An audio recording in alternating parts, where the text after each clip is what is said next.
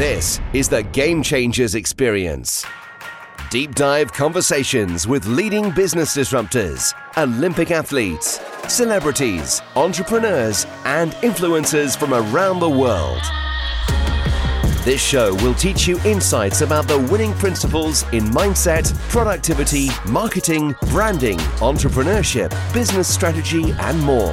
Hosted by Productivity Authority, business strategist, former elite athlete, author, and public speaker, Adam Strong. Hello, everybody, and welcome to the Game Changers audio experience with myself, Adam Strong. And today we have another amazing fun-packed show with my good friend, Chris Naugle. Now, Chris is what we call America's money mindset expert, if you like to call it. He's gone from pro snowboarder right the way through to being an expert in knowing more about how to manage your money and create more wealth. He's a speaker. He's also been featured, him and his wife also featured on an amazing TV show called HTV, which I believe is owned by Discovery, from what Chris tells me, which was a pilot show that they did and was showed 6 times, which is all around flipping houses and property and stuff like that. So today's conversations, we're going to be talking about money, but more importantly, we're going to be talking about wealth, passive income. We're going to be talking about the myths around money, what some of the common mistakes that people make when it comes to trying to create more wealth, and why people are still stuck in the whole kind of trading time for money mindset type of thing. So Chris, welcome to the show. Hey, it's an honor and a privilege. Thanks for having me on. All right, cool. So listen, I know we had some great conversations offline and stuff like that. Now, I know that you went from pro snowboarder right through to money mindset. Now, the kind of money mindset expert, but I would love to know more about like your past life. How did you get to kind of the money mindset side of stuff? I wonder if you could give us, the listeners, a little bit of a down through. Sure. So I didn't grow up with money. I grew up in a lower middle-class family where dad was an alcoholic and not in the picture. And my mom had to raise me by herself. It was a huge struggle for her. There was many times she had a hard time keeping a 700 square foot house going and keeping that running. But, you know, the one thing, even though I didn't grow up with money, that she instilled in me is dream. She always, had this way of making me feel like there was nothing that wasn't possible. Even though we didn't have things, we didn't have material things, we didn't have money. I couldn't just say, hey, mom, I want a new skateboard. Hey, mom, I want a new BMX. There was always a path to getting anything that you wanted. But I think that is a lot of the reason why I've had success. So that was my upbringing. And, my biggest dream as a kid, when I was really young, I wanted to be a BMX rider and then a skateboarder. And then I found snowboarding because I live in Buffalo, New York. We get a handful of snow out here. And once I found the snowboarding, I knew that's what I wanted. I wanted to be a pro snowboarder. Now, the pathway to being a pro snowboarder living in Buffalo, New York wasn't easy either. Nothing in my life has been easy. But the reason for that is we don't have mountains here. We don't have big events here. I mean, yes, the snowboarding is very good. Yes, we have a lot of snow, but we don't have the epicenter, if you will, of what a snowboarder needs to make it. So it resulted in me in a very young age, at about 15 years old, getting in a car with my friend Ben and driving 6 hours every single weekend to Vermont, New Hampshire, Maine, wow, the Eastern Seaboard where the mountains were, to compete. And I did this for years. And, wow, it just became a norm. My mom, probably got a lot of her gray hair from these trips because they were pretty, obviously nerve wracking. You drive all night, Friday night, you get there, you compete Saturday, you sleep on a floor Saturday night, you get up, you compete Sunday, you get back in the car and you drive home. And we only had one mishap. Well, actually 2, I'm sorry. We crashed twice. Once was under a semi, but that's how I did it. And a lot of people are like, becoming a pro snowboarder, how would you do that? Well, you do everything everybody else is unwilling to do. That's the only way you can do it. So how did I go from there to being, a financial advisor and America's #1 money mentor? Well, there's a little piece in between, and that was, the work ethic. I worked on a farm at a young age, and then all of a sudden I got a real job at 16 years old, working at a restaurant. But that job taught me one of the most important things. And that taught me that sometimes your boss completely degrades you. And I was clinically depressed because nothing I did at that job was right. He made me feel completely defeated every single day. And wow. I remember the day I quit, I came home to my mom thinking she'd be upset. And I said, Mom, I want to start a clothing line in the basement. I had been printing t-shirts after school with my art teacher, Mr. Mahalski. And that right there, that was 1992, marked the time when I started my first company. Now, I didn't start my first company with ambitions of being wealthy and, having this giant company. I started a company because I didn't want to work for anybody. I didn't want to trade hours for dollars and be degraded like that. So these shirts that I printed and sold in high school out of a backpack were a means for me to have gas money and a means for me to be able to get to those snowboard contests. That's the only goal I had. And nothing else mattered. It was just, how do I get to these contests so I can fulfill my dream? Well, a year later, I had that clothing line in a whole bunch of stores across the Eastern Seaboard. Because what I'd do is I'd pack my stuff up, I'd travel to snowboard contest, and I'd sell my clothing, after the competition to all the shop owners that I got to know. And that's how I did it. But 17 years old, I had a new dream. I wanted to shop. I had seen all these guys that had these awesome skateboard shops. I'm like, I want that. So I began the process of writing business plans and getting turned down by every single bank, having my entire family pretty much just tell me I was crazy or stupid. Why would you do that? My father pretty much giving me the ultimatum that I got to stop with these stupid dreams and just come work for the factory he worked for, which resulted in Cats in the Cradle, the song single, being mailed to my dad and me not speaking to him for 2 years. But that dream almost died, because when people tell you no enough, you start believing that it's actually not going to be reality. My mom saw this. And at that point, she actually put her house on the line. Like the only thing she had in the world, her house. She had about $70,000 in equity, and she put it on the line so her punk snowboard kid could chase his dream. Wow. And November of 1994, right before the Christmas season, Fat Man, PHAT, Fat Man Board Shops opened. And that was my next big dream. And everything was a dream from that point forward. From November 94 till early 2000s, I was literally in a dreamland. I was a pro snowboarder, running shops, opening multiple locations, and not making a ton of money, but like literally living the life. I had the lifestyle that people dream about. Were these like pop-up shops, like you get them in shopping malls? Yeah, like these little or were you just like kind of like giving your stuff to already shop owners, then they were reselling what you already had, right? Well, I was still selling my clothing line, which I'd had to change the name because Russell Simmons owned Fat Farm. So it was no longer Fat Clothing. It was now Lurkin Syndicate.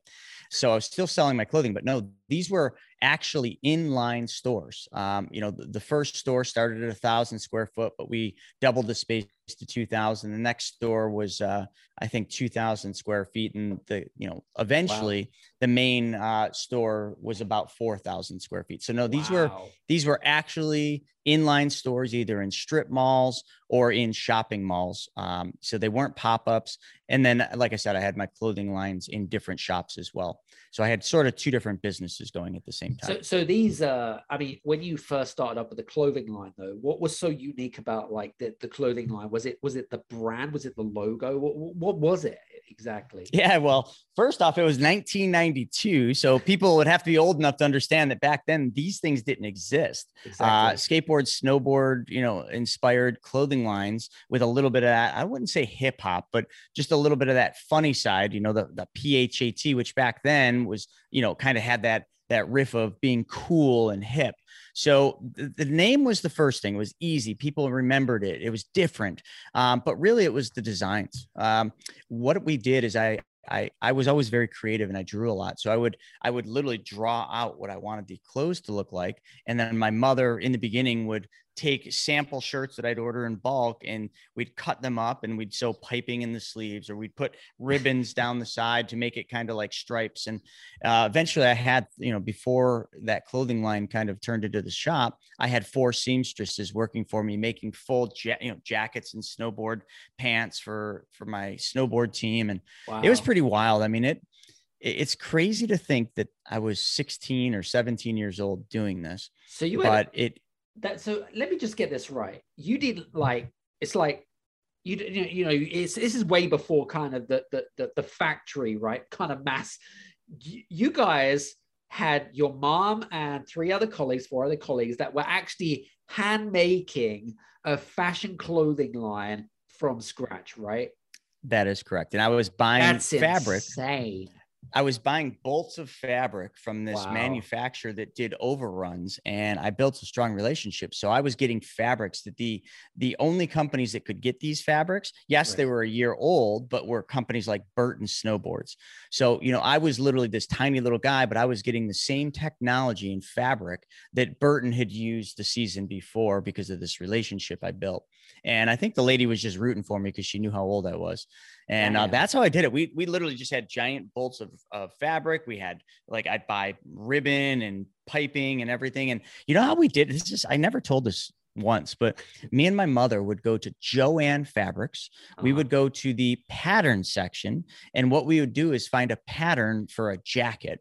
And then I'd come back and I'd modify that pattern. I'd literally take that really thin pattern material that my mother would, obviously pin on the fabric and cut out. And I would modify it and say, okay, mom, right here in this sleeve, I want to cut out a section. I want a color block here, and I want to put piping.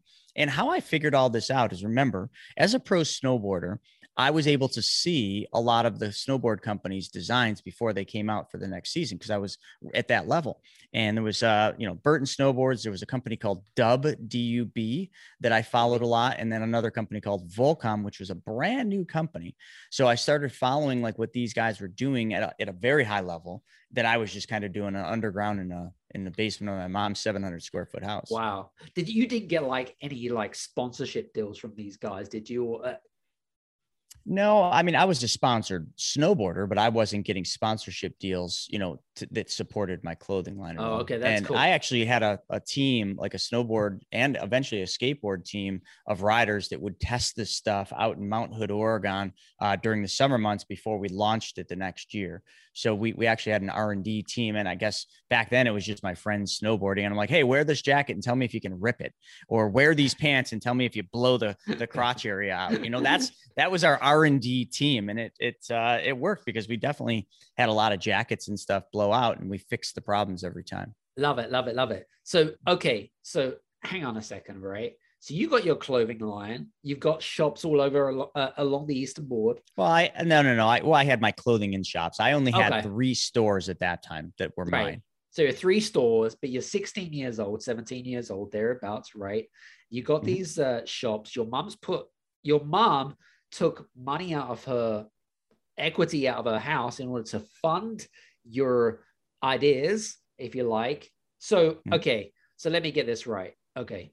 With regards to, you've got your people hand making your fashion line.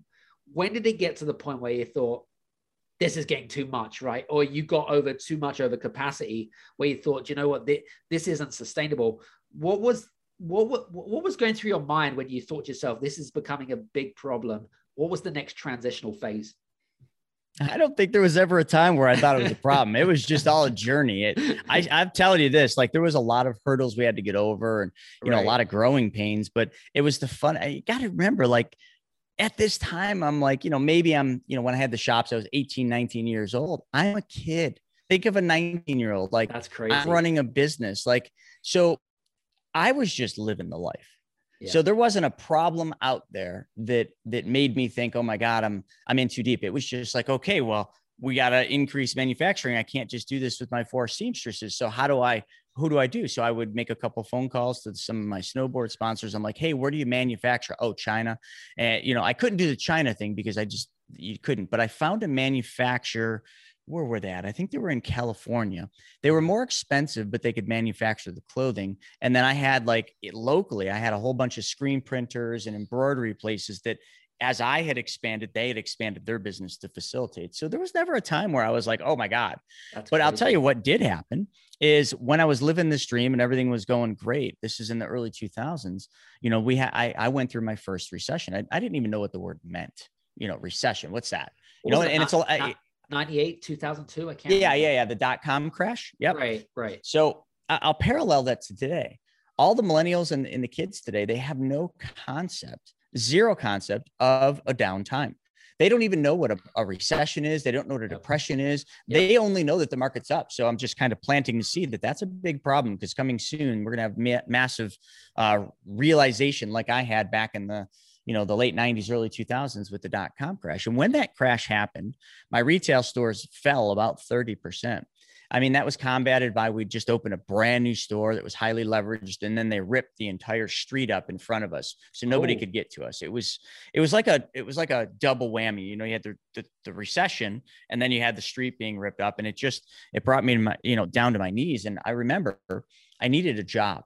I could not make the payments on my Chevy ZR2 S10 pickup, which they weren't much. I think they were like $199, but this is remember the early 2000s. Exactly.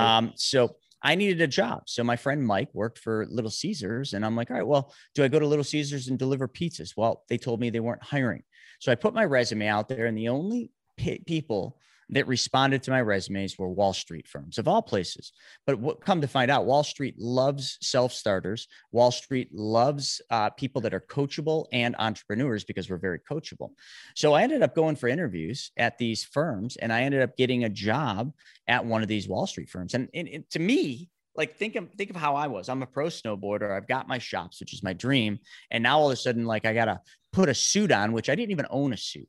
My grandmother took me to this place, Lurch and Daly's, and got me a gray suit. And I've never tied a tie. So I had to get a zip tie. And that was what I went to the interview in. And it felt weird. I felt so off put, like, I didn't feel like I had my own skin on, right. Which was a difficult thing for me. So I got that job, and I started working in it thinking, oh, this is temporary, just till I can get back on my feet with my shops. But I ended up loving it.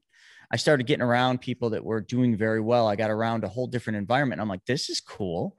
Sometimes in life we need to pivot and we need to see different things. And that was this different thing, but it also forced something unique. At this point, I was kind of down on my shops because they weren't doing well. Yeah. And I started working on the shops, like not in the stores. I wasn't working in the stores, maybe on the weekends. That was it.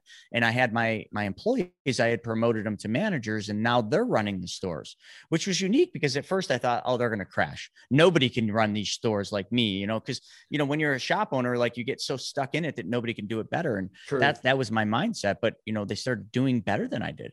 They started doing new things that were working far better. The sales started going up, and I was able to now start working on, like, okay, well, how do I brand this business? How do I really start working on the business and the marketing and events and all sorts of cool stuff that I love to do, but I never could do before because I was so busy helping customers put together skateboards and snowboards.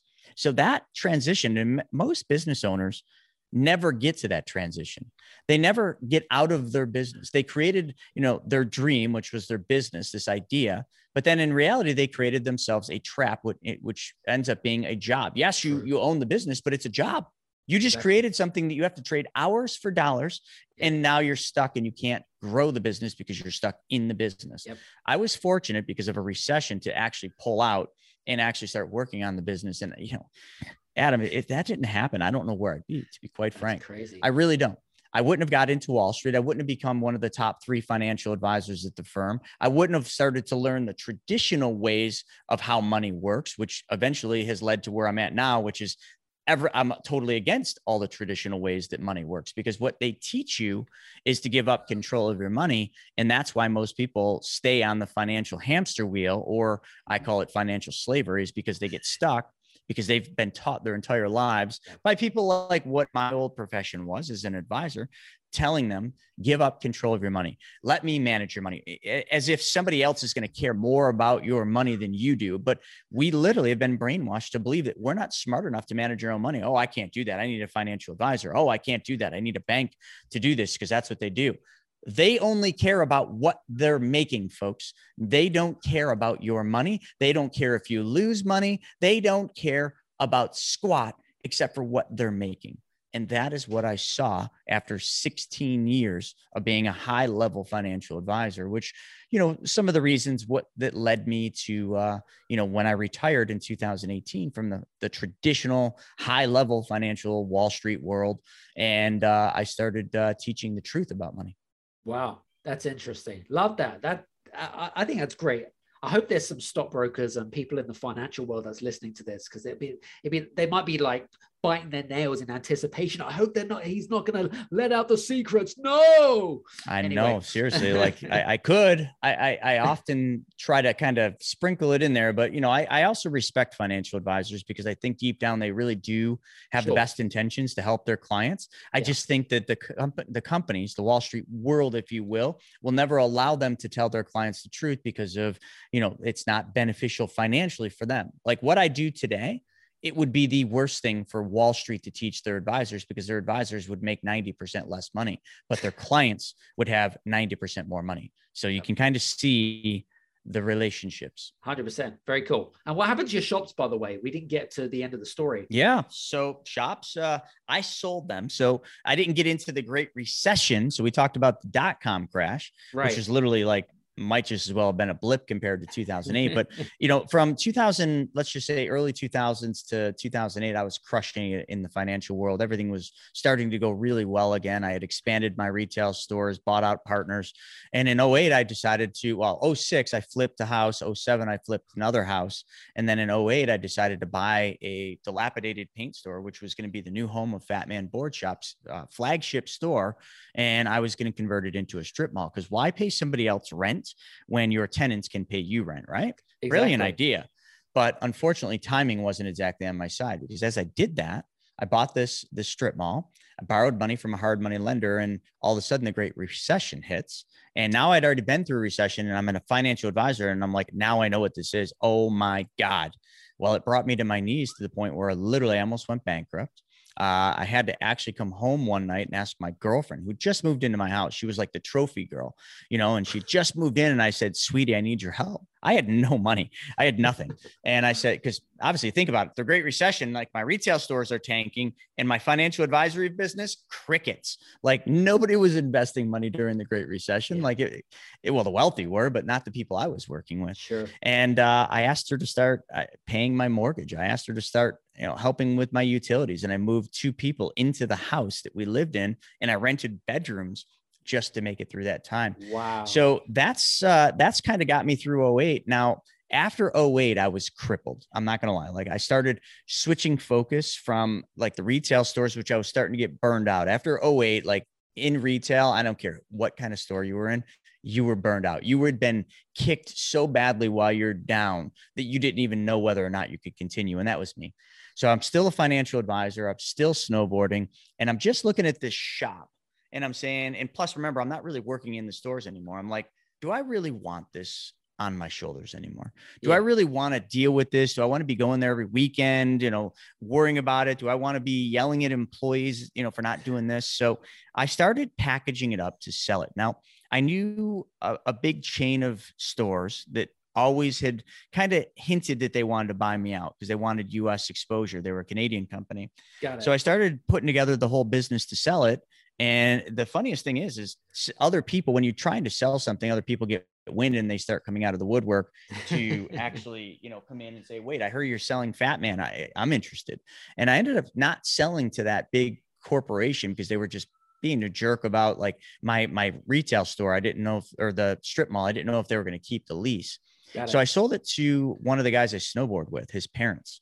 And that was 2010. I exited random. Fat Man. Yep. 2010. I mean, I had competed against his son and they had heard I was selling it. They were looking at maybe buying another shop, but I was one of the biggest in the area. And we ended up putting together a deal, which, I probably made less money doing it that way, but I kept my soul, if you will. I sold it to another rider owned and operated. And today, which is 2021, those shops are still flourishing. They're still owning them. They still have just an awesome presence in the market. Wow. Very cool. Yeah. That's a great story. Thanks very much for sharing that with me. Sure. That's really cool, man. Listen, I want to go into some other things because I love listening to stories, but I want to get into some really nitty gritty stuff, if that's all right with you, Chris. Sure thing. And I know that, you've worked in Wall Street and you've got such an abundance of knowledge in terms of financial and wealth stuff. I'd love to know more about passive income. Does it exist? Number one. Do you believe in it? Number two. And number three, if it does exist, where does one look in terms of passive income? Yeah. So the word passive income, I think has a couple different meanings to people. They think passive income is, oh, I don't have to do a darn thing. Do I believe that that exists? No, I do not. I think, oh, well, I'm going to buy rentals and I'm going to get a property manager and I'm not going to have to do anything. I'm just going to collect checks from the mailbox. Okay. Until you do it and realize that it doesn't quite work that way. So I think there's an element of passive there because you're not trading hours for dollars. Your money is actually working for you. But, there's always going to be some element of work in all passive income. You can set your money to motion. Here's the biggest thing. So what is money? Money, people need to understand what it is. It's just a means of exchange. Sure. It's something we exchange for goods and services, for houses, for cars. And once we understand that, we have to understand that money is not evil. Money is not a bad thing. Money is a tool, just like the shovel in your garage that you need when you want to put a garden in. You want to put a garden in, you need a shovel. So that shovel becomes very important in the time when you actually need it. Money is no different. Money's really not an important tool until you actually need it. Unfortunately, in today's world, we always need it, but you get the drift. So we have been taught from grade school all the way up to trade hours for dollars. And maybe that's not the right way to say it, but we have been taught to work for money. Right. And that is all we get taught. I don't care what level of college you are. You tell me one college course that teaches you how to make your money work for you. And I will tell you, you found yourself a good college, because none of them do. They all teach you how to be a good employee, a good business owner, a good steward of working for money.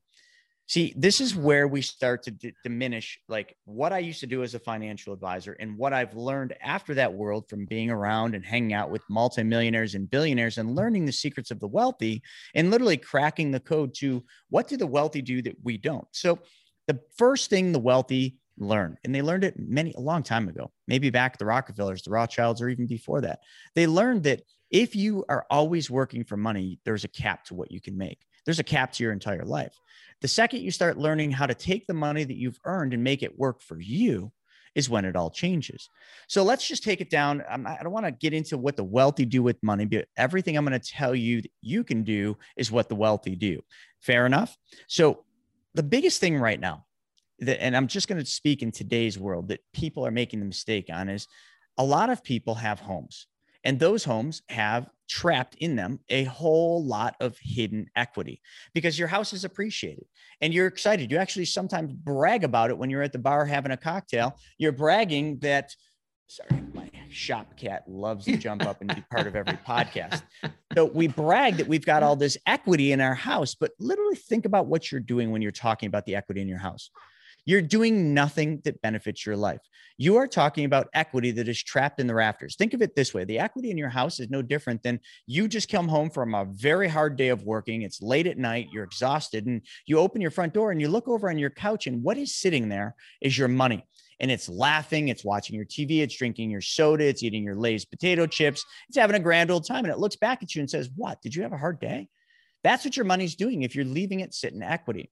Smart people, every wealthy individual I know, if they have equity in a property, they have extracted or taken control of that equity and put that equity to work because they're not going to leave that money sitting lazy on the couch. They're going to say, you know what, money, you're going to get up and you're going to go to work today and you're never going to come home. You're never going to get a break. And by the way, I don't pay. And the money will say, thank God you finally asked me this. I've been sitting here waiting and you're almost out of Pepsi and Coca-Cola. So what was I going to do after that? Your money wants to work for you, but you don't know how to make it work for you. So how do you then turn that money into a force that goes out and work? Well, you have to then start thinking like a bank. How does a bank move your money?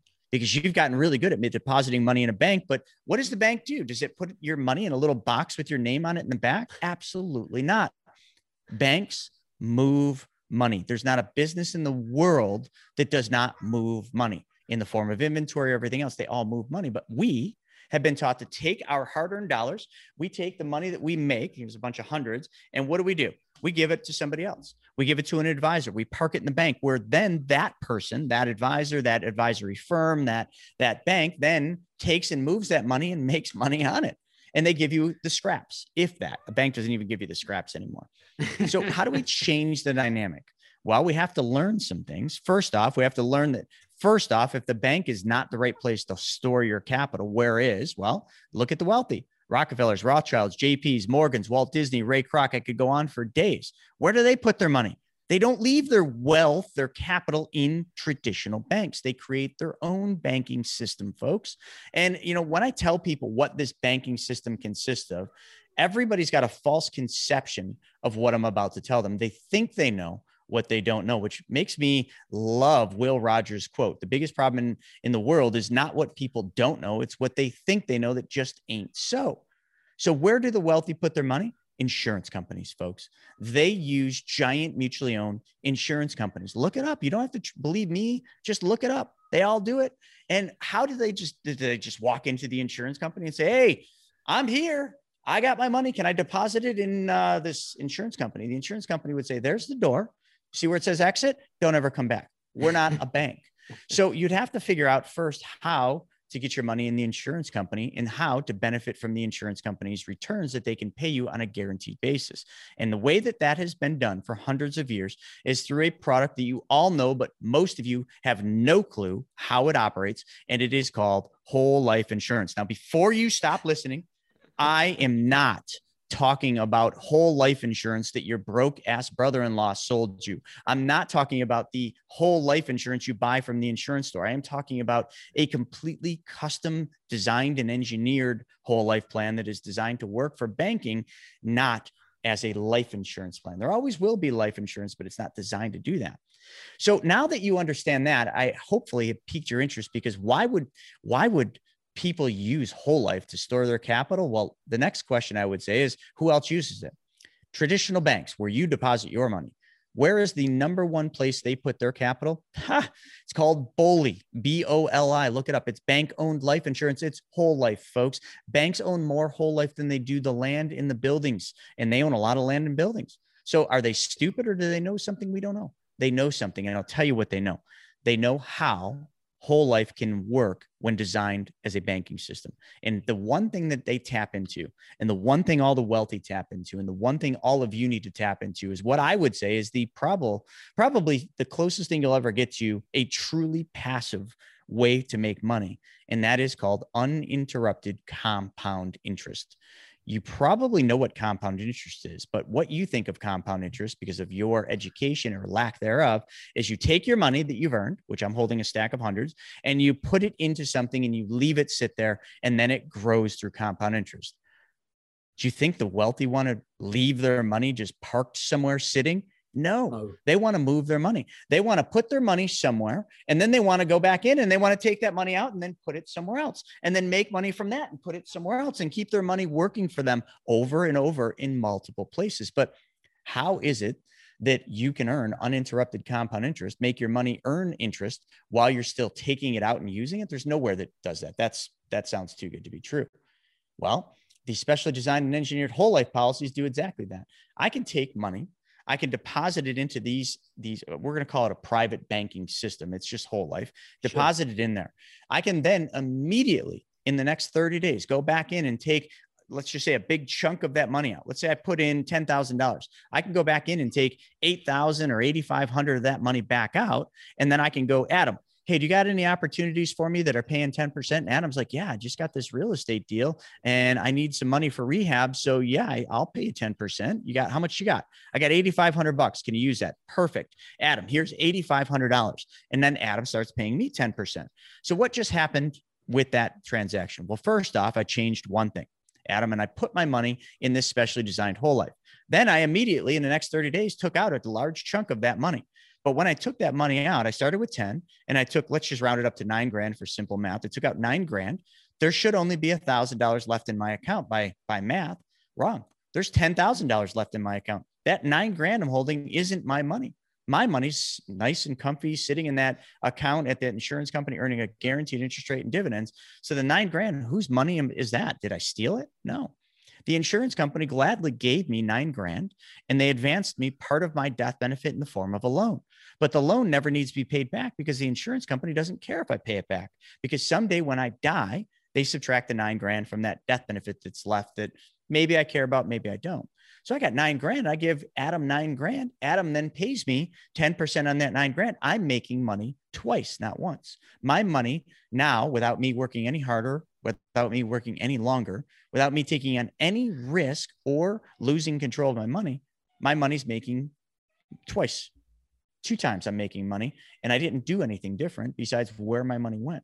Once you understand that one concept, you now start to see the path of how the wealthy continuously, how the wealthy continuously keep getting wealthier, and they don't have to really work any harder. They just make their money work harder for them. By the way, for you guys that are listening in, I was going to say that Chris has got a cat, and he wants desperate attention because we're talking about money. So don't worry. His name is Lazy Cash. Yeah. Lazy Cash wants attention. Yeah, he's our shop cat. So I bring him to work with me every day just to get him into a different environment. And today he's being a bad lazy cat. Love it. All good.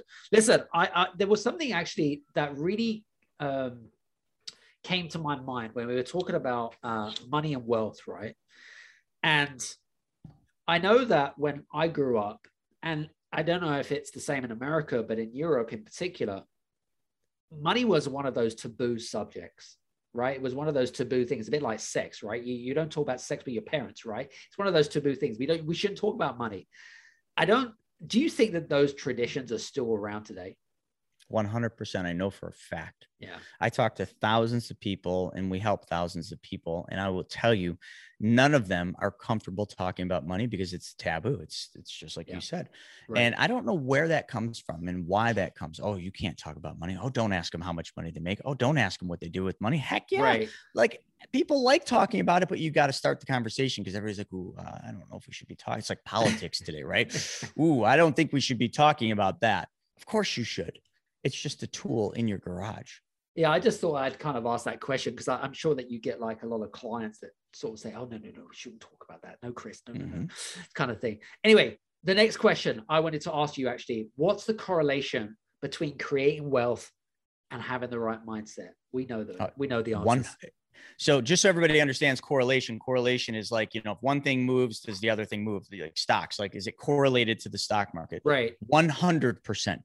Not 99, not 80%. The correlation between your mindset and your wealth is 100% correlated. That is the number one thing that will stop anyone dead in their tracks from building wealth is a bad mindset. A mindset that says, oh, I can't do that. A mindset that says, oh, that's too good to be true. Research it yourself. Like, exactly. Everything is available at the click of a finger with a thing called Google. I don't understand why people ever say, oh, that sounds too good to be true. Go prove it. Prove it. It's right there under your fingers. Now, interestingly enough, okay, so that's good. So we got that out of the way. We know there's a correlation. Now, there are going to be some of our listeners that are listening in and thinking, okay, so I've got this thing around money. I want to create more wealth, but, kind of my parents or I've got these engrossed habits which have kind of holding me back. What is maybe some of the tips or strategies that you have that maybe you give to some of your clients and say, go away and do these tactics and strategies to help condition your mind, then come back to me and 6 months later, then we can work on the rest. What's your thoughts? Well, first off, I can't fix a broken mindset. So I'll immediately dismiss somebody that's got a broken mindset and say, go fix that first. But the hard thing about fixing a broken mindset is it comes from those that we love. Remember, right. I mentioned my dad and my entire family shunning my dreams. Yep. I can't understand. Listen, here's the biggest thing everybody needs to understand. This is from Earl Nightingale. If you guys haven't watched Earl Nightingale's The Strangest Secret in the World, immediately when you're done with this, stop, YouTube Earl Nightingale's Strangest Secret in the World. The number one reason that people become successful or people fail is this. Successful people amount to 5%, okay, of the population. Like if you took 100 people and you said, all right, are these 100 people going to be successful? Only 5 of them will. Only 1 of them will be wealthy. Why? And this isn't just the US. This is across the country or across the world. The number one reason is creation. The successful, the 5% or those 5 out of 100, what did they do different than the 95% that are not successful? It is so simple, but so complicated. It is they created something. They created their destiny. They created their job. They created their business. They created something that changed somebody else's life, something that solved somebody else's problem. What did the other 95% do that led them to this path of not being successful or whatever you want to call it? Simple. They conformed to everybody else's ideologies. They conform to everybody else's failed dreams. They conform to what people tell them they can't do when those people have never accomplished it themselves. And yet people listen. People actually go out there and bloody listen to these people telling them that their dream is crap when these people can't even keep a roof over their head. It pisses me off, but I see this every day, Adam. Yeah. Every day. In my position, I help tens of thousands of people, and every single day of my life, I hear people saying that they can't do something, they'll never be successful because somebody told them they couldn't. And who is that somebody? Their loved ones, their family, the people closest to them. Damn it, people, put them in timeout. Watch hockey and watch when one of them gets in a fight or does something bad on the ice, you're in timeout. Put these people in timeout. I've had to do it. Do you think it's easy? No, Adam, it sucks. It's one of the hardest things in the world to do. You got to take your loved ones and you got to literally put them in timeout, which means don't talk to them. Tell them you're not going to stand in the way of my dreams. I don't care who you are. And I don't care who you think you are. Your mindset's broken. Mine isn't. I'm going to chase my dreams because here's what will happen, folks. When you chase your dreams and you have success, and then these people, these naysayers, these broken mindset people, when they see you having success, they come out of timeout and then they want to latch onto you and they want to take what you've done. Don't allow that. I've had that happen a lot recently in my life. Like not so much on my side of the family, but definitely on my wife's. Like they seen that we have success, then all of a sudden they think we owe them something. Now you could give, and I think giving is the number one thing, but when people expect because of a relationship or people expect because they're part of their family, you got to stop that in its tracks. Give, but give to people that need. Give to people that you feel good about giving. Don't just give because somebody asked. Don't just give because somebody feels like they deserve something because they're your family. That will never help them. You will hurt them more than you will help them. So folks, don't let other people stand in the way of your dreams. It's hard, but you have to make that stand. No successful person that I've ever met has ever told me that they never had anybody push back. They have had to go through some of the hardest times in their life. They have had to fail, which was just a learning experience, to get where they are. And when they were failing, who was the biggest cheerleaders for their failures? Yes, they're naysayers. But when they succeeded, their naysayers couldn't quite comprehend how did that happen. And then they think they owe or they think they're owed something. Sorry, I went on a tangent. I got a little loud there because it just upsets me more than anything else. A broken mindset is one of the most dangerous things that humans have.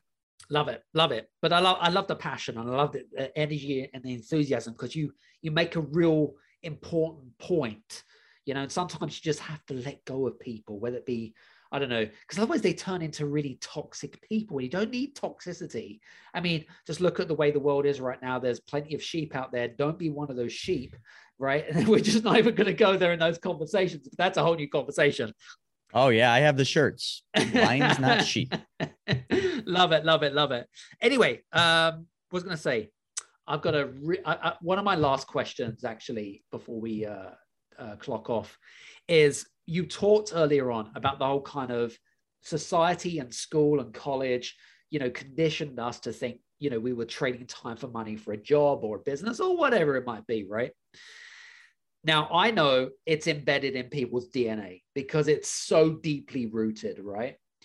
How does one disrupt the norm? If you get my drift. It's very easy.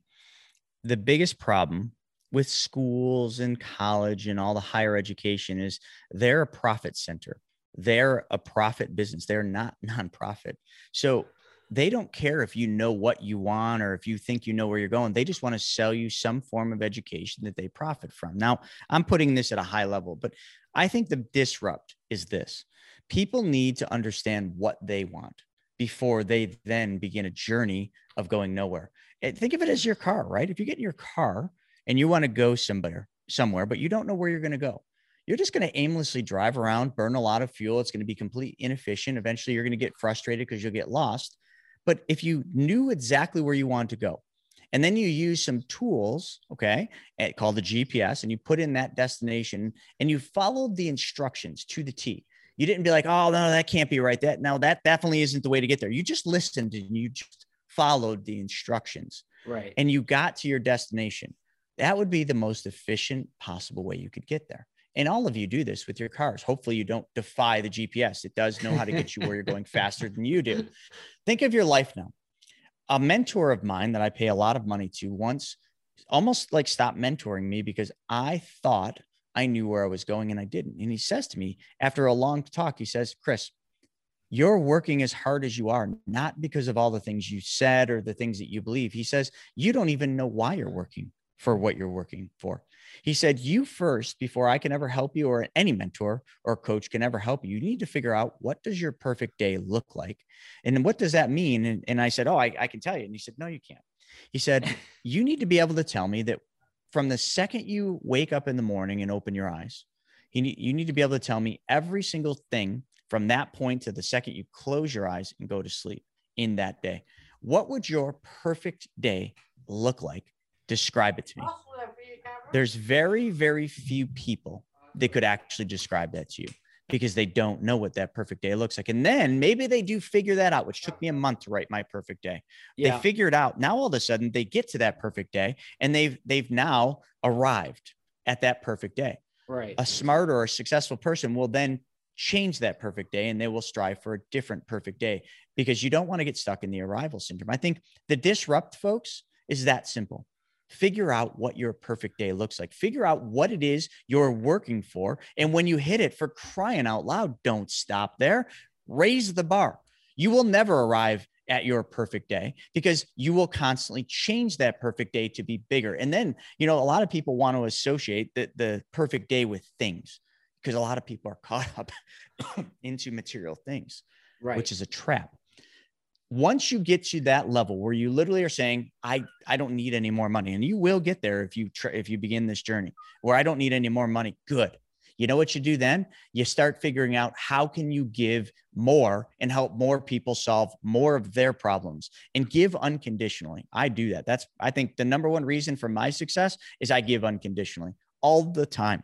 I give to random people. I give whatever my heart says. I write checks almost on a daily basis to those stupid things you get in the mail asking for money. I give because you know what? I understand the universal law.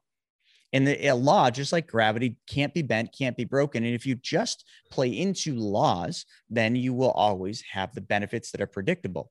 Time-wise, there's no time that can be put to that, but there will always be a predictable outcome.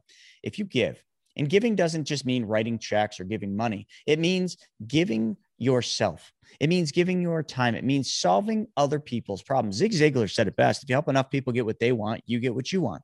Holy cow. Could it really be that simple? It is true. And the Bible says it straight up through Napoleon Hill's Think and Grow Rich. There are books after books, but yet people just ignore this. Folks, if it's a law, if it's a law and it can't be bent like gravity, then test it. Go to the highest building in your town and jump. What happens next? Gravity kicks in and you die, or maybe you get mangled, but you're not going to break that. You're not going to change gravity. So if you can't change gravity, what makes you think you can change this universal law about giving? You can't. Just do. That's the disrupt. Very cool. Love it. And you know what? I'm a real big fan of what you've said there because I think, it's really interesting. I think people always have this philosophy of, I want to help people, but in context, they really don't know what that looks like because some people that I know, they want to help people before they even help themselves. That goes against my law. It's just like, well, why would you do that? It's like, why would you even contemplate on doing that? Why don't you look after yourself first? Then you think about helping others, right? That just really pisses me off. But anyway, that's a whole new conversation that we can have. And it's that. But listen, I'd love to know what our listeners would love to know what you're working on right now, because I know that you've had a lot of success, pro snowboarding and financial wealth, Wall Street, all of that kind of stuff. What are you working on right now, Chris? I'm always working on stuff, but right now my number one focus is YouTube and goes right into giving, right? Giving more. So how do you give more? You create unbelievable content that people can learn from, apply, and change their lives with. And that's my focus right now. And I put probably the equivalent of what most people would do in a full-time job. That much time goes into creating content, creating videos, showing people how to mimic the wealthy, how to do what the wealthy do, and how to change their life. And I've been kind of going a little over, and you mentioned earlier on the mindset side, because I'm still somewhat convinced that I think I can help people. I can't fix people's broken mindset, but I can help them get from a broken mindset to at least a or in remission mindset, if you will. Right. Can't fix a broken one. No. And I've been doing that a lot. And I've also been speaking a lot now that COVID, is kind of, I wouldn't say it's calming down. I just finished having COVID. That sucked.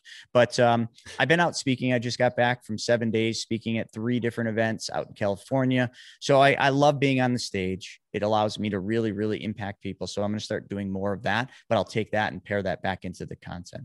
Cool. Love it. Very good. So, guys, hope you've enjoyed today's amazing show, by the way. So make sure that before you even think about finishing today's episode, click on Chris's YouTube channel, and you can do so by clicking on the link below, and make sure you subscribe and click on the bell as you activate it as always. And you can then get notifications when he goes live and so forth. And learn about some of the habits of the rich and the wealthy and the mindset and all of that kind of stuff. And I think it's such a big topic, money and wealth creation and stuff like that. It's not one that can just be done through, an awesome, great show like this. We've been speaking just under an hour, but there's so much more. Me and Chris could pretty much speak for hours on end. But Chris, just want to say thanks very much for being on the show today, buddy. Oh, no, it was amazing. Thanks for having me on. All good. Listen, guys, hope you enjoyed today, and we'll see you again on the next Game Changers audio experience. Take care and see you soon. Cheers. Hey, you guys, I just want to say thank you so much for listening in to this episode of the Game Changers experience. I hope that you got some amazing value, some great insights, and golden nuggets that you can implement into your business straight away. I would really, really appreciate it if you could leave a 5-star review on the button below. Have a fantastic day, and we'll see you on the next episode. Take care.